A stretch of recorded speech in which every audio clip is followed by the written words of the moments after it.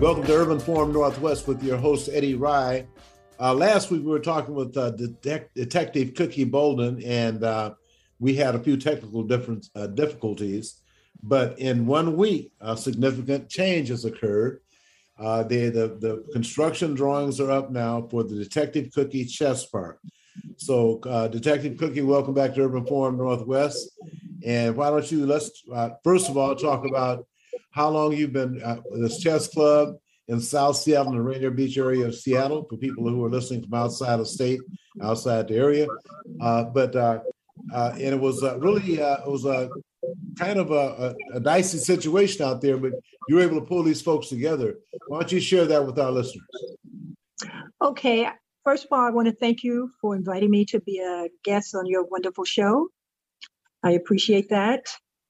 I started the chess club in 2006, and it was out of what I saw was a need for our youth to do something to keep them occupied. But at the time, I thought what I would put together would be a basketball game where they played police officers in a basketball game, which took place at the Rainier Community Center. And the kids volunteered to play the officers, and we had officers that was pretty good. They played on their college team, and they had some played on a team that they put together where they play other people, such as men or women from the fire department or different other occupation. So they had a team, and they were pretty good. So we got this game together, and at the beginning of the game, the officers, they were winning. They were doing very well, moving the ball up and down the court, and they were ahead by quite a bit. Then halftime came. When they was finished with halftime and got back on the court, they pretty much was out of gas. And those teenagers, they never ran out of gas. It was like they just got rebooted. And so they ended up winning the game, the teenagers, and had so much fun. And they had the opportunity to see officers in a different capacity. They saw officers as just regular people. They saw officers that they could talk to. And some of these kids have stayed in touch with those officers. Those officers became mentors to some, but wonderful events. So the following year, I was told to put something together again for the youth in the community. And I figured since that worked, I'll do that again. I went to the kids in the community and stated that, hey, we're going to have another basketball game. And several of the kids shouted out just about basketball. And they didn't want to do another basketball game. So I asked them, I said, well, what would you like? I'm thinking they're going to say, let's have a swimming pool party. Let's have a barbecue. Let's have a dance. But to my surprise, they said, let's have a chess tournament. And all I could think about is when I had tried to learn how to play chess and how I did not like the game of chess. I could not learn how all those pieces move. And I was frustrated over the game and frustrated over not knowing how all the pieces move. And I just pretty much vowed that I would never play chess again or try to play chess again. And so to my surprise, when they said this, all I could think about is, oh, no, not chess. But I said, okay. I said, sure, we'll do a chess tournament. Parks Department was generous enough to let us use one of the parks and provided chess boards and chess pieces for this tournament. So we had the tournament. The kids came. When it was time for them to play, they just stood around looking. Maybe 2 or 3 people actually knew how to play chess out of the 25 or 29 that showed up. And they're just standing around. I'm like, why aren't you guys sitting at the table playing chess? They're like, we don't know how to play chess. And so I said, well, why did you say you wanted to have a chess tournament? Well, we do. And some just say, I don't know. Well, we want to learn. And so I'm looking at this picture saying something is wrong with this picture. I got to make this right. So I searched around, ended up getting a small grant to buy some chess boards, chess sets, and to hire a chess pro to teach chess, a chess instructor. And I asked the kids ahead of time if I was to do this, would they come and would they learn how to play chess? And they said yes. So approximately, I would say maybe a month later, I now had the Rainier Beach Library, their large room for me to do chess with the kids. So that was the beginning of the Detective Cookies Chess Club, but only about less than 5 kids showed up. So again, I'm thinking this is a disaster. But what I didn't realize is you cannot tell teenagers that you're going to have an event a month ahead of time and expect for them to remember that. So I went and had flyers made up. I passed them out to the different kids, the different community center, at the grocery stores, put them on cars. And so the next time, that following Saturday, I had approximately maybe 6 to 10 kids showed up to play chess, which was a success as far as I'm concerned. And then the next following week, we doubled that amount. And the following week, we had even more. I started having so many kids showing up. They're waiting at the door for me to open the door and set up the boards. Now, I didn't know how to play chess, but I was a good setup person. I could set that board up, but my instructor, he's the one that taught. And I would sit down and actually play the kids, but wherever they move, I moved exactly the same thing. So it was looking as if I could play. So they would move something, the same thing. And needless to say, I lost every game doing, because you cannot win in chess playing everything somebody else plays. So it got to the point where I would have over 60 kids showing up, where I did not have enough chess boards. I did not have enough space. So some kids would have to wait almost a full hour before they got a chance to play a game. And so the community heard about this and they started donating chess boards and chess sets to my program. So now I had plenty of chess boards for all the kids. But my next problem was I didn't have the space anymore because I only had 5 tables at the Rainier Beach Library. They gave me maybe 4 to 5 tables. So I ran out of room. So I started putting chess boards on the floor at the library, just all around the library, around our tables. We had kids sitting on the floor playing chess and enjoying it, having such a great time. Because not only are we learning chess, I use the chessboard to show kids how important it is to make good decisions, not just on the chessboard, but good decision in life. The chessboard is like your life. The squares are your various neighborhoods. And it's going to be people coming at you, trying to get you to do different things. And you got to make the best choice. Because sometimes the choice you're going to make, you might have to step back and see if there's a better choice to make. And it's the same thing on the chessboard. And most time there's a kid who would raise their hand and say, you know what, Detective Cookie? Chess is just like the real world. You know, sometimes people try to get you to do things that you shouldn't do. And you just got to sit back and be strong and say no. So when someone tells me that without me telling them, I know clicking in and it's working. And so the kids are not only learning that, they're learning the consequences of moving too fast. You see something that you want to get, but it could be a setup. Somebody trying to set you up. Now you just lost your queen. You took a pawn, but you lost your queen. So we're always constantly thinking. I want their minds to always be thinking, what's a better choice? The same as in real life. Cookie, I want to ask, before we run out of time, where is the Detective Cookie Park, and what is your contact information for people who might be listening and said, you know, I'm going to have my son or daughter get involved with this because it's at Rainier Beach. So can you share that information? Okay. And I'm that the community is building a chess park for me called Detective Cookie's Chess Park. That's going to be located at 9201 Rainier Avenue South. And that's kitty corner from the Rainier Beach Safeway gas pumps. That's where they're building it. You can go by and see them doing all the work now. And right now, I teach chess out of the Rainier Beach Community Center, which I will continue to do that even after the chess park is built. And we meet on Sundays at the Rainier Beach Community Center from 12 noon to 2 p.m., 2 hours, 12 to 2.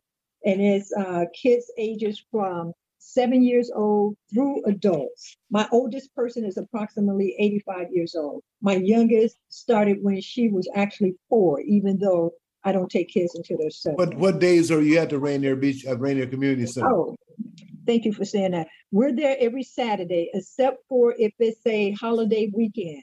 We're there every Saturday.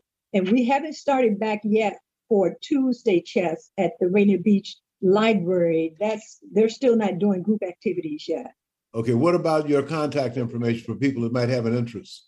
If you have an interest, you could just call Rainier Beach Community Center and they will have information that you need. Otherwise, you could just contact me, Detective Cookie, at 06-235-6156. And if you want me to come to one of your community events, I would be more than glad to. I do anti-violence presentations as well. And we're invited to several festivals. And I would set up, all I need is tables and a canopies to cover my tables and chairs. I will bring the chessboards. Well, all right, Detective Cookie, that was a lot of information. And I exactly see now how you're able to take the game of chess and turn it into real life experiences about making decisions.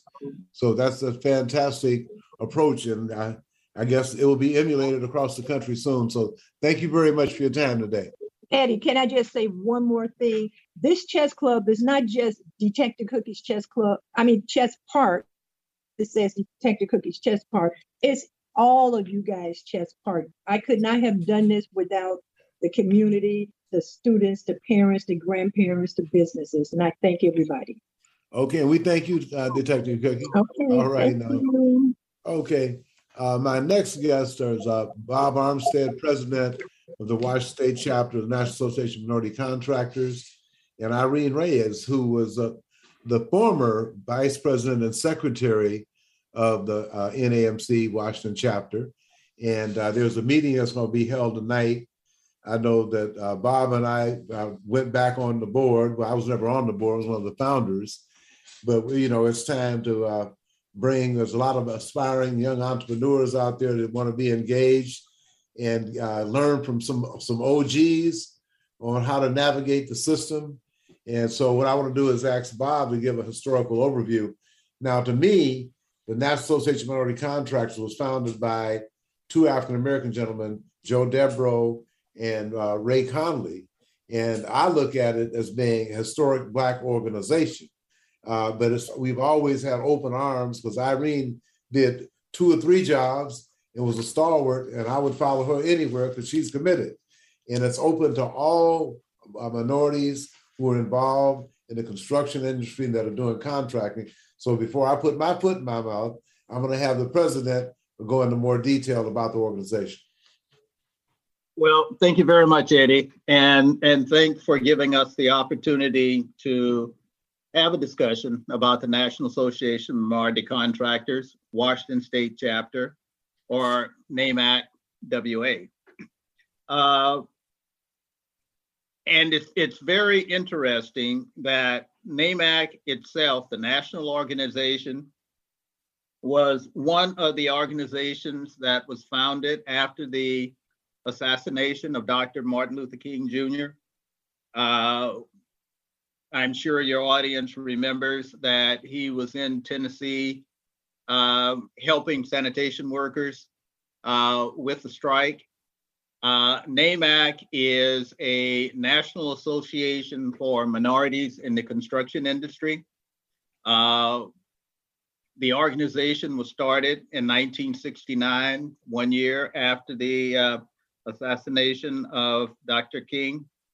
And it's interesting to me, and I'm sure to the rest of your audience, that you and other individuals in the construction industry in the Seattle area have a history with Joe Debrot and Ray Dones that actually precedes the formation of NAMAC.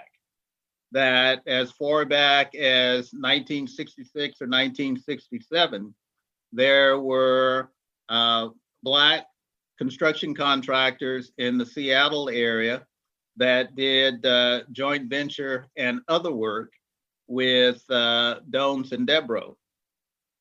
But back to the association, NAMAC is the oldest construction trade association for minorities in the United States. It has been in continued existence since 1969. The organization started in Oakland, California. It is now headquartered in Washington, D.C. And there's a bit about that I would like to say later. But the membership at NAMAC is open to all minorities and women that are in the construction industry. And by that, we mean it's open to general contractors and the trades that you naturally and normally associate with a construction association, but also to engineers, architects, suppliers, you name it. Anyone who is involved with or associated with the construction industry is eligible for membership in NAMAC. And in our chapter here in Washington State, we are in the process now, as you stated earlier, of opening the organization up to a younger group of members. You and I have been around forever. Irene much less because she's much younger. But we want to bring on board individuals that are interested in working in the construction industry, that are interested in having businesses in the construction industry. We want them to participate actively in our organization. They have a better feel of what and how they want to do things as opposed to what we did 40, 50 years ago. We can help guide and provide advice to them, but we want to be able to incorporate into NAMAC a feeling that it is open to people of all ages, and specifically the young. At this present moment, and this is not just in Washington State, but this is nationwide, there is a shortage of people in the trades, the carpenters, plumbers, electricians, laborers, you name it. There's also a shortage of firms. So what we want to do is to make information available to young people that are interested in the construction industry and the construction trades.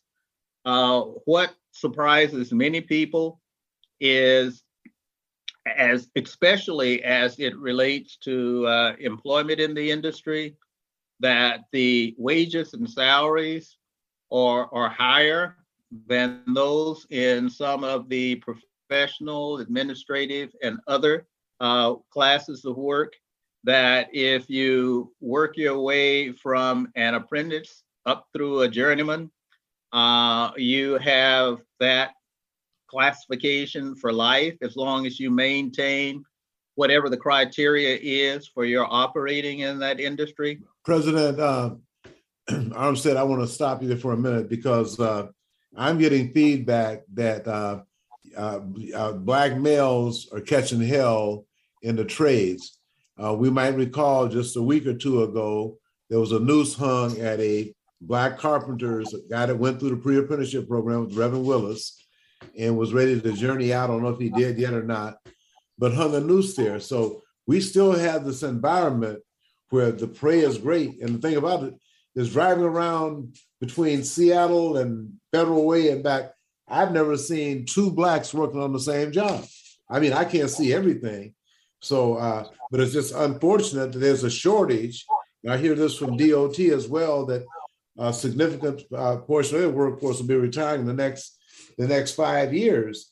So if you have this discrimination against people, you're going to have a shortage in workers.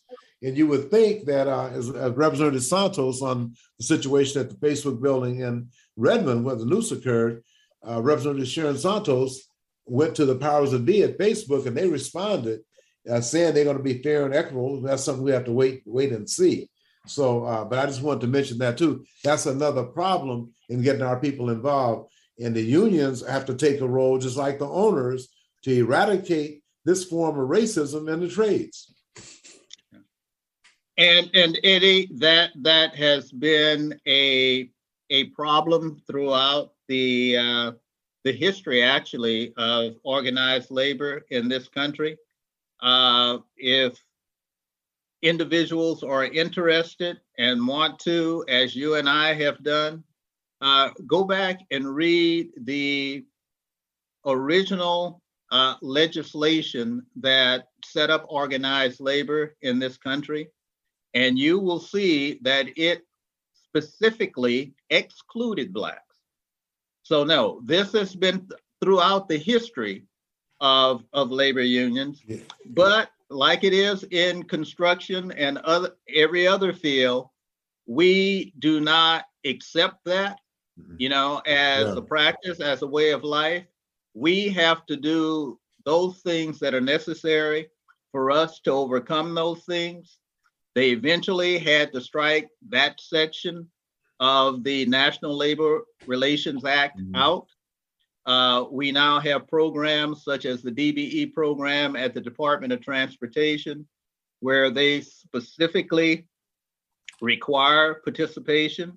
But as you and I, and probably most of your audience know, in all of the disparity studies that have been conducted in Washington State over the last 20 years, the numbers in terms of participation of Black have been minuscule. Yes. 1%, sometimes a little higher, sometimes lower. So these things continue. Yeah, I just want to say, before we go to Irene, that my father was a Pullman porter, and A. Philip Randolph started the Brotherhood of Sleeping Car Porters. It was the only union that a Black man could belong to back in the 30s and 40s. And he also was responsible for the 63 March on Washington, D.C. But I want Irene to chime in, because this sister has acted as the secretary and the vice president from NAMAC, and things got to be a little fragile, and she was the glue that held the organization together. And we certainly do appreciate you, Miss Irene, the glove lady. She knows how to handle things real well. And before Irene starts, I want to second that. NAMAC Washington is in a healthy position right now because of the efforts of Irene, Linda Womack, and Young. So, Irene? Hello and good afternoon. Okay. Sorry about that. First, thank you for those great comments, but I think it's a team effort. It's not just one. I think it's everyone's effort. And thank you also for Eddie and Bob. You paved the way for us. I mean, the reason I'm successful in what I do today, this is 30 years ago, is you paved the way. You were instrumental in changing the language, how minority businesses should be dealt with when it comes to state contracting and any public contracting. I am really proud and a very engaged member of NAMAC. Actually, NAMAC has a megaphone voice. It advocates for the inclusion and utilization of minority contractors. I've been engaged in the minority business community for almost 30 years, and I serve on several boards.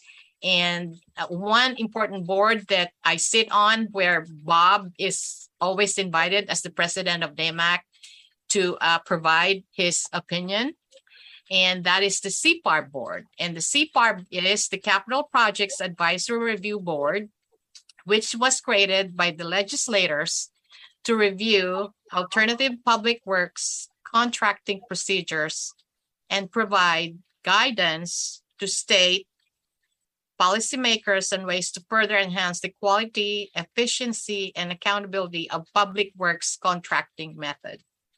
There are committees that I am very involved and I passionately am involved about CPARB, and so is President Bob Armstead of NAMAC.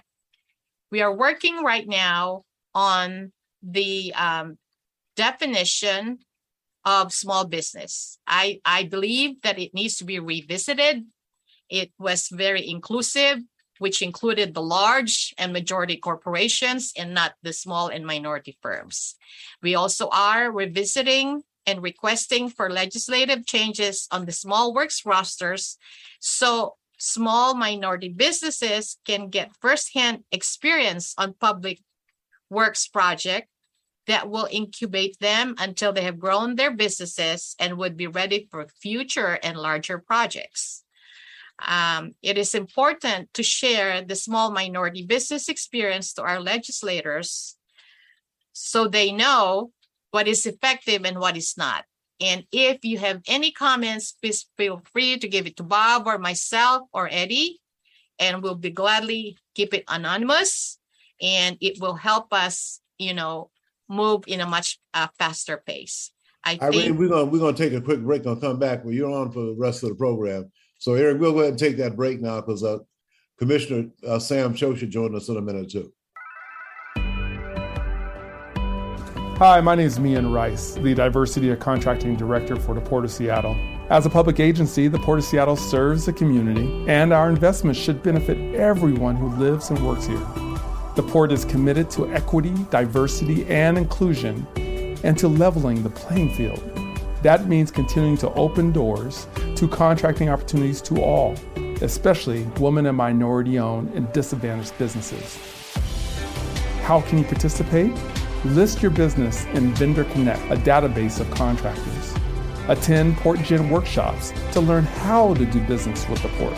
Learn more about contracting opportunities at portseattle.org. For more information on operating a concessions at Seattle-Tacoma International Airport, visit lease.ctacshops.com.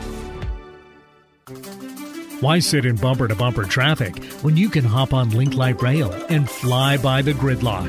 It's a smoother, easier, stress-free way to get where you want to go. Whether you're heading north to Capitol Hill and the University of Washington or south to Columbia City, Tukwila, and the airport, Link Light Rail will get you there quickly and safely. And if you have an ORCA card, even better. Just tap on the yellow card reader when you get on and listen for the beep to let you know your card has been accepted. Then tap your card reader again once you've reached your destination and listen for the double beep to let you know you've tapped off correctly. To find the closest Link Light Rail station or to learn how to get an ORCA card, just go to soundtransit.org and type Link Light Rail into the search bar. Sound Transit's Link Light Rail. Just another way that Sound Transit is powering progress. Be sure to support the sponsors of your favorite shows on Alternative Talk 1150.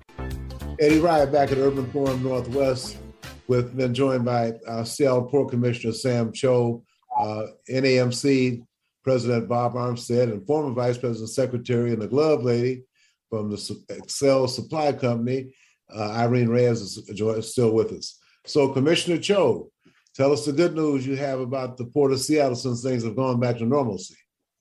Well, first of all, thank you so much for having me. It's always great to be back, Eddie, and I appreciate the time. The Port of Seattle is kicking. If you all have had a chance to go to the airport and fly during the holidays, you likely have noticed that the airport is pretty crowded. We are about 85% recovered from pre-pandemic levels in terms of passengers. The only segment of travel that hasn't fully recovered, I would say, is international travel from Asia. Asia continues to struggle with COVID, and there are still some shutdowns in that area. So Asia travel has not bounced back quite yet, as well as business travel. So if you work for one of the big tech companies, whether you're Microsoft, Amazon, you're not as traveling as much for those business meetings as you did prior to the pandemic. That's probably the last 10%, 10 to 15% that we expect to slowly recover. We're expecting a full recovery by the end of 23, and we're keeping on track on that aspect. When it comes to containers, though, we're doing better than we did pre-pandemic. I'm sure everyone's heard about the supply chain issues and congestion. We are seeing some record volumes month to month and year over year, thanks to some of the backlog and some of the business that we're taking from the other ports like Los Angeles and Long Beach. You made a statement about the pandemic. Did COVID it was just continuous in Asian countries, or was just coming up periodically? So I was just trying to figure out, how does that work for it to have an impact on travel from Asia and, through, I guess, San Francisco, Los Angeles, and Seattle would be the major ports of entry. I was just trying to figure out what's the condition. Well, obviously the pandemic originated in the Asia region. And so we were hit a little earlier than most other ports because we are a hub and a gateway for Asia. But also one of the biggest things that is a barrier to recovery is that many countries in Asia still have very strong quarantines and requirements for entry, which serves as a deterrent for anyone who might want to travel to or go to the US and come back to Asia, right? So just give you an example, Eddie. In January, I went to South Korea and I had to quarantine for 10 days. I was vaccinated. I had my booster. They still made me quarantine for 10 days in a room by myself.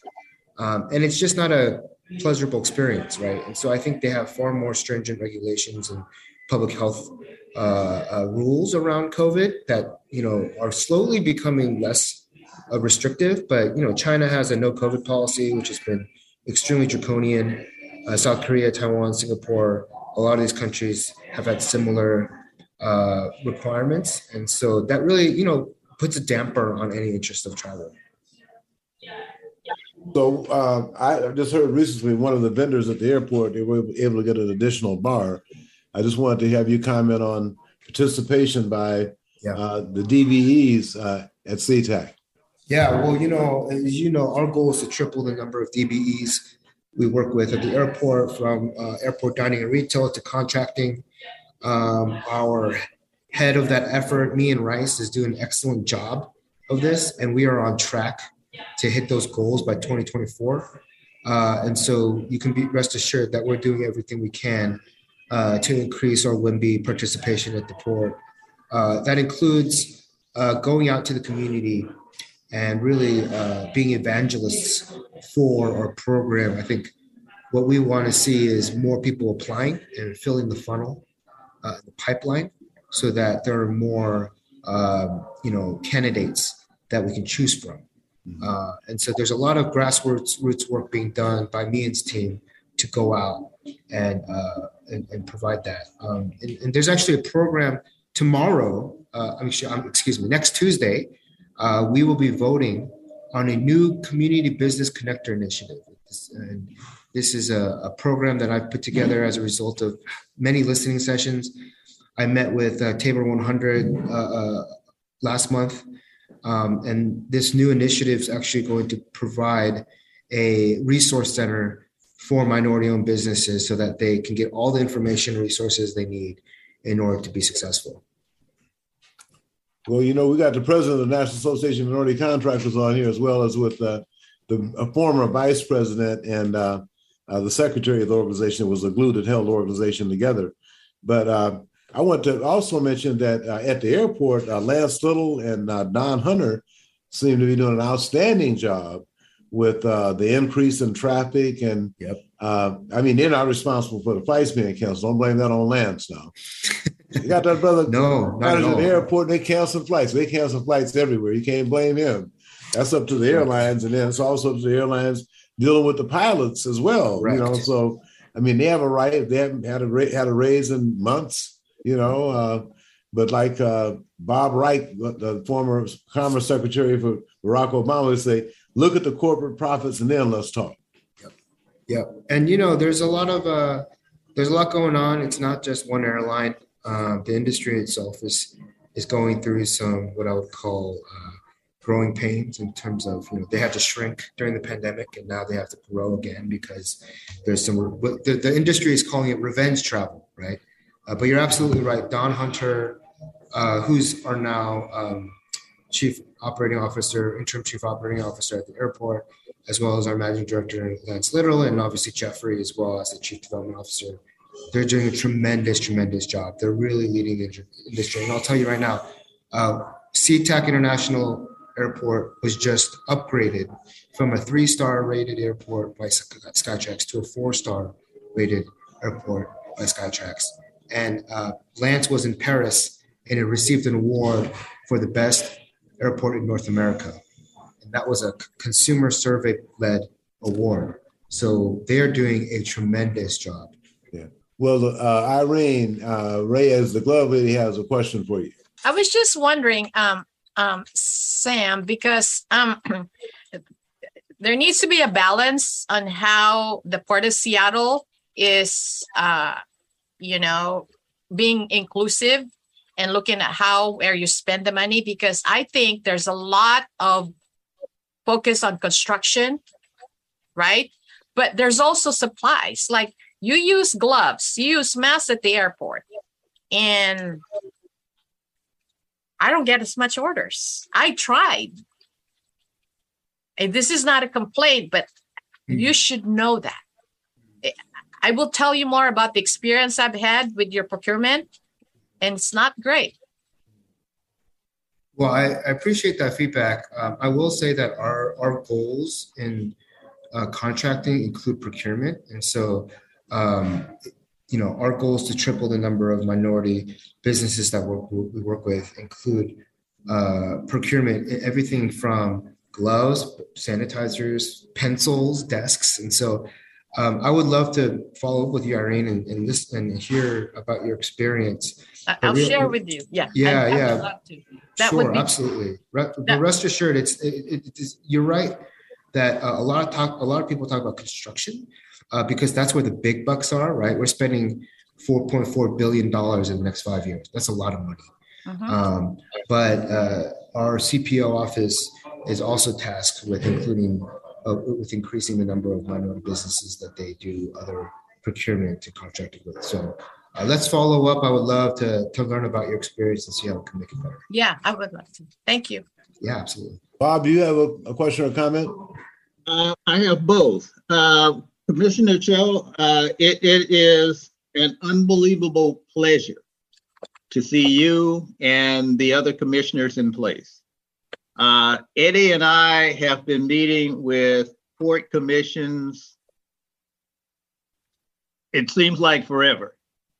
And if you go back and look at the minutes of those meetings, I mean, we didn't show up occasionally. We were there at most, if not all, of the commission meetings for the public comment section. And we got nowhere. You're having to increase 300% to try to get back to normal because of the inaction prior to your group of commissioners being in place. So we very, very much appreciate that.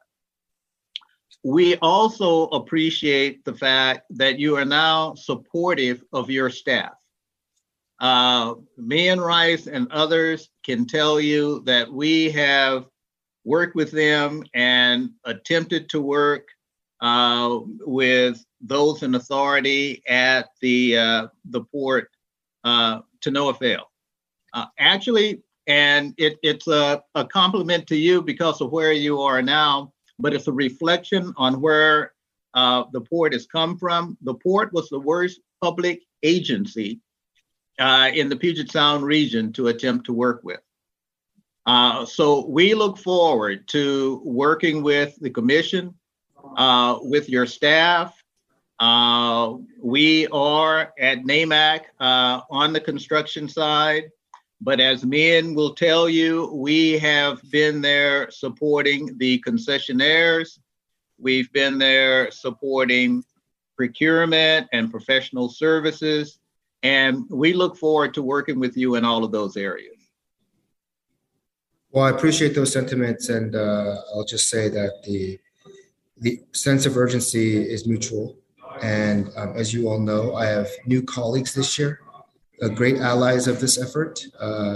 Commissioner Hamdi Mohammed and Commissioner Toshika Asagawa has joined the commission, and we form a very strong block of votes that should be encouraging to everyone in this effort. And we have great allies in my other colleagues as well. And so I sincerely hope, and I think that we're at a tipping point, where we can make some very, very big changes to the port's ways of doing things and address a lot of your years and years of advocacy.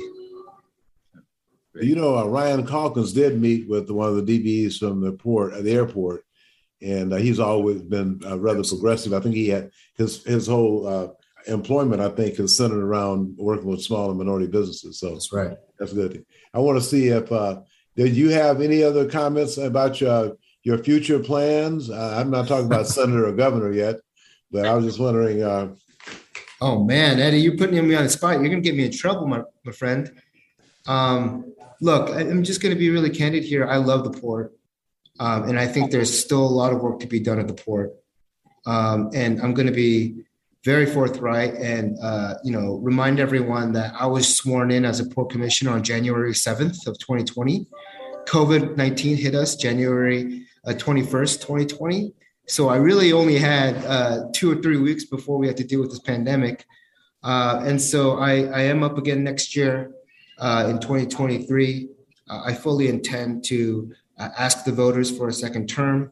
I almost feel like because of COVID, I deserve an automatic renewal of sorts. But hopefully I've done a good enough job during the pandemic to deserve a second term in the eyes of the voters. And you're not even 30 yet, are you? How old are you? I just turned 32 actually. So I was 29 when I got elected. So I'm still a young buck. I knew you were in your 20s when you got elected. Right. Irene, do you have any further comments or questions for Commissioner Cho? Well, I think we're going to touch base so I can advocate for all the other experiences. Thank you so much, though. Appreciate it. Okay, well, I tell you what, we're going to take a break. We want everybody to hang right where you are. As a matter of fact, me and Rice I'm trying to get him to redo his commercial. It was a couple of years old. So, Eric, can we take a break and come right back? Hi, my name is Mian Rice, the Diversity and Contracting Director for the Port of Seattle. As a public agency, the Port of Seattle serves the community, and our investments should benefit everyone who lives and works here. The Port is committed to equity, diversity, and inclusion, and to leveling the playing field. That means continuing to open doors to contracting opportunities to all, especially women and minority-owned and disadvantaged businesses. How can you participate? List your business in Vendor Connect, a database of contractors. Attend PortGen workshops to learn how to do business with the Port. Learn more about contracting opportunities at portseattle.org. For more information on operating a concessions at Seattle-Tacoma International Airport, visit lease.ctacshops.com. Why sit in bumper-to-bumper traffic when you can hop on Link Light Rail and fly by the gridlock? It's a smoother, easier, stress-free way to get where you want to go. Whether you're heading north to Capitol Hill and the University of Washington or south to Columbia City, Tukwila, and the airport, Link Light Rail will get you there quickly and safely. And if you have an ORCA card, even better. Just tap on the yellow card reader when you get on and listen for the beep to let you know your card has been accepted. Then tap your card reader again once you've reached your destination and listen for the double beep to let you know you've tapped off correctly. To find the closest Link Light Rail station or to learn how to get an ORCA card, just go to soundtransit.org and type Link Light Rail into the search bar. Sound Transit's Link Light Rail. Just another way that Sound Transit is powering progress. Like us on Facebook, facebook.com/1150KKNW. Eddie Rye back at Urban Forum Northwest with the glove lady, Irene Rice, Port Commissioner Sam Cho, and National Association of Minority Contractors Washington Chapter President Bob Armstead. And I want to go back to Commissioner Cho. And, the port has been doing an outstanding job. We've given people accolades who are in those positions. And what are your priorities at this time, Commissioner Cho? Yeah, so I think my number one priority right now is post-COVID recovery, with the real focus on underserved and minority communities and business owners who have been disproportionately impacted by this pandemic. Last year in the summer, we did a round of listening sessions. We had about a dozen listening sessions with over 100 stakeholders. And the listening sessions varied from labor to minority business owners, contractors, and everyone basically within our ecosystem. And it became really clear to us that minority businesses during the pandemic struggled the most, whether it was access to resources, financing, bridge loans, what have you. And so we are focusing on post-COVID recovery to make sure that we have enough resources, even if it's not something that the port does directly, that we can point minority business owners to the right resources based on their needs. And so that's what we're working on right now. And then the other things that I would say that I'm prioritizing is sustainability work at our port. Our port is trying to become the greenest port in the country. And so we have a lot of work that we're doing on becoming carbon neutral by the year 2040. We're going to have our carbon emissions by 2030. So there's a lot of work being done on that side. And then one of the pet projects or passion projects that I have here at the port is actually on anti-human trafficking. This is something that I started from day one at the port, a baton that I received and was passed on to me by Courtney Gregoire. And we are really ramping up our efforts on anti-human trafficking, especially, as you all probably know, given the fact that we are going to be a World Cup host city in 2026, which is a huge deal for this region and a huge economic boom for this region. But people should also know and understand that when you have large sporting events like the World Cup or the Olympics, there tends to be a huge rise in labor trafficking and human trafficking. And so the port is very aware of that and working really hard towards mitigating those activities. I also want to ask about what just recently happened, in your opinion. Most recently, the Supreme Court struck down environmental regulations. I guess Joe Manchin will be real happy about that because of the coal industry in West Virginia. So, we have people working against them. You can go up to the Arctic and see stuff's melting. You can see the kind of climate we're having. Obviously, something is wrong. It just didn't start happening like this overnight. So you're absolutely spot on about that. I still was a little surprised that Governor Jay Inslee wasn't tapped to be the EPA secretary. I was a little surprised about that. So in terms of, we're talking about this environmental stuff. How do you regulate the cruise industries that accumulates ungodly amounts of waste with 5,000 people on the boat and they go to the bathroom at least once a day? So I'm just trying to figure out, how do you dispose? They drop it in the ocean. What do they do with that?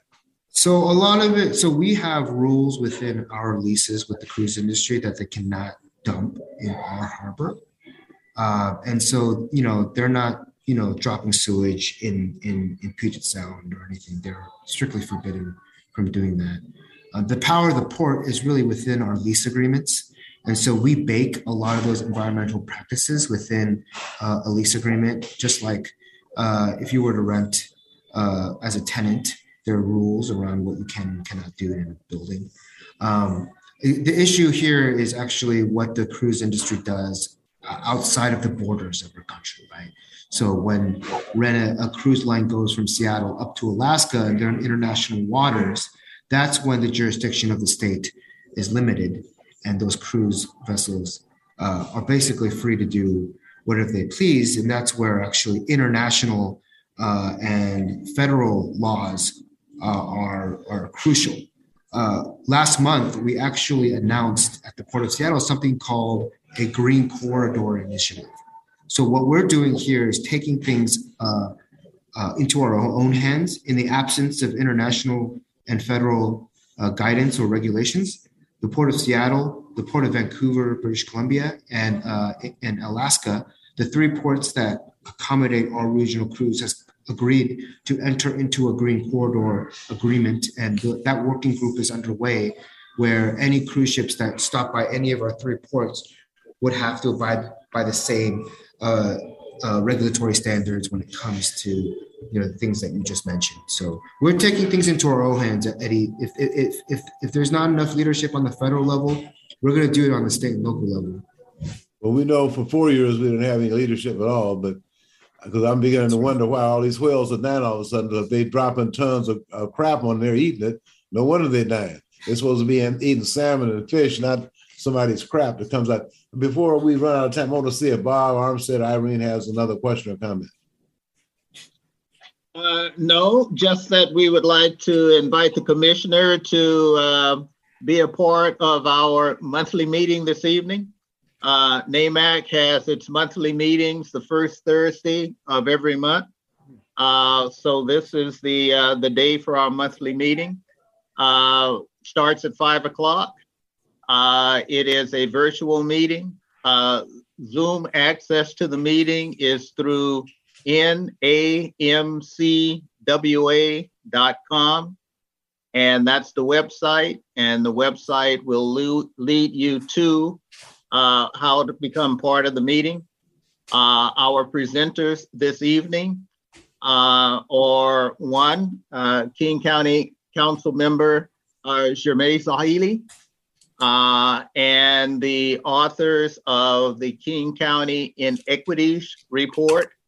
It is important for our membership, as it is with Eddie's listeners, to know that all business is politics, and that if you are not aware of the political aspects of how your business is allowed to operate, that you're operating at a disadvantage, that there are things happening in King County now that did not happen prior to an ordinance that was proposed and adopted by the council member. There are things in the state that are now happening, such as the overturning of Executive Order 9801 that King County made a request of the governor to amend and overturn. It's important for us to know what happens when we have representatives like Commissioner Cho, so that we know that we need to help them to help us. And we help them first by making sure that they're in office and they're able to do things for us that others have not and will not do. Thank you, Eddie. Okay. Thank you, Bob. I'm going to do my best to join you tonight, even if it's for a little bit. Thank you. We look forward to it. That would be great. I also want to let everybody know that this program will be available on Alexa and on my podcast within a few hours after the live broadcast, which is accessible 24/7. I want to let people know that as well. And I want to thank Bob Armstead, President of the Association of Minority Contractors of Washington Chapter, inviting you to a virtual meeting at 5 o'clock. And the information is on my Facebook page under his picture. And we also want to thank Irene Reyes, the glove lady, who is the owner of Excel Supply Company. And she's also a member of the Capital Project Advisory Review Board. And she might be able to let some people through or make sure that there's equity and fairness in those considerations. So also, Port Commissioner Sam Cho, thank you very much for your time today. So this has been, want to sign out and thank y'all and talk to you at 5 o'clock. I hope all of y'all, which means that Commissioner Cho will be on the line. All right. And then I want to thank the Port of Seattle's Diversity Contracting Office with Mian Rice, Lawrence Coleman, and Josie Reagan. Sound Transit Office of Civil Rights, Diversity and Inclusion, headed up by John Tay Robinson. And the City of Seattle's Purchasing and Construction Services Office, which is headed by Liz Alzier, and helped by Carol Wong, Mark, and also Jesse. So we're going to check out for today. Eric, want to thank you very much. if you could just go ahead and put some blues on or something for the rest of the time, and we'll talk to everybody else next week.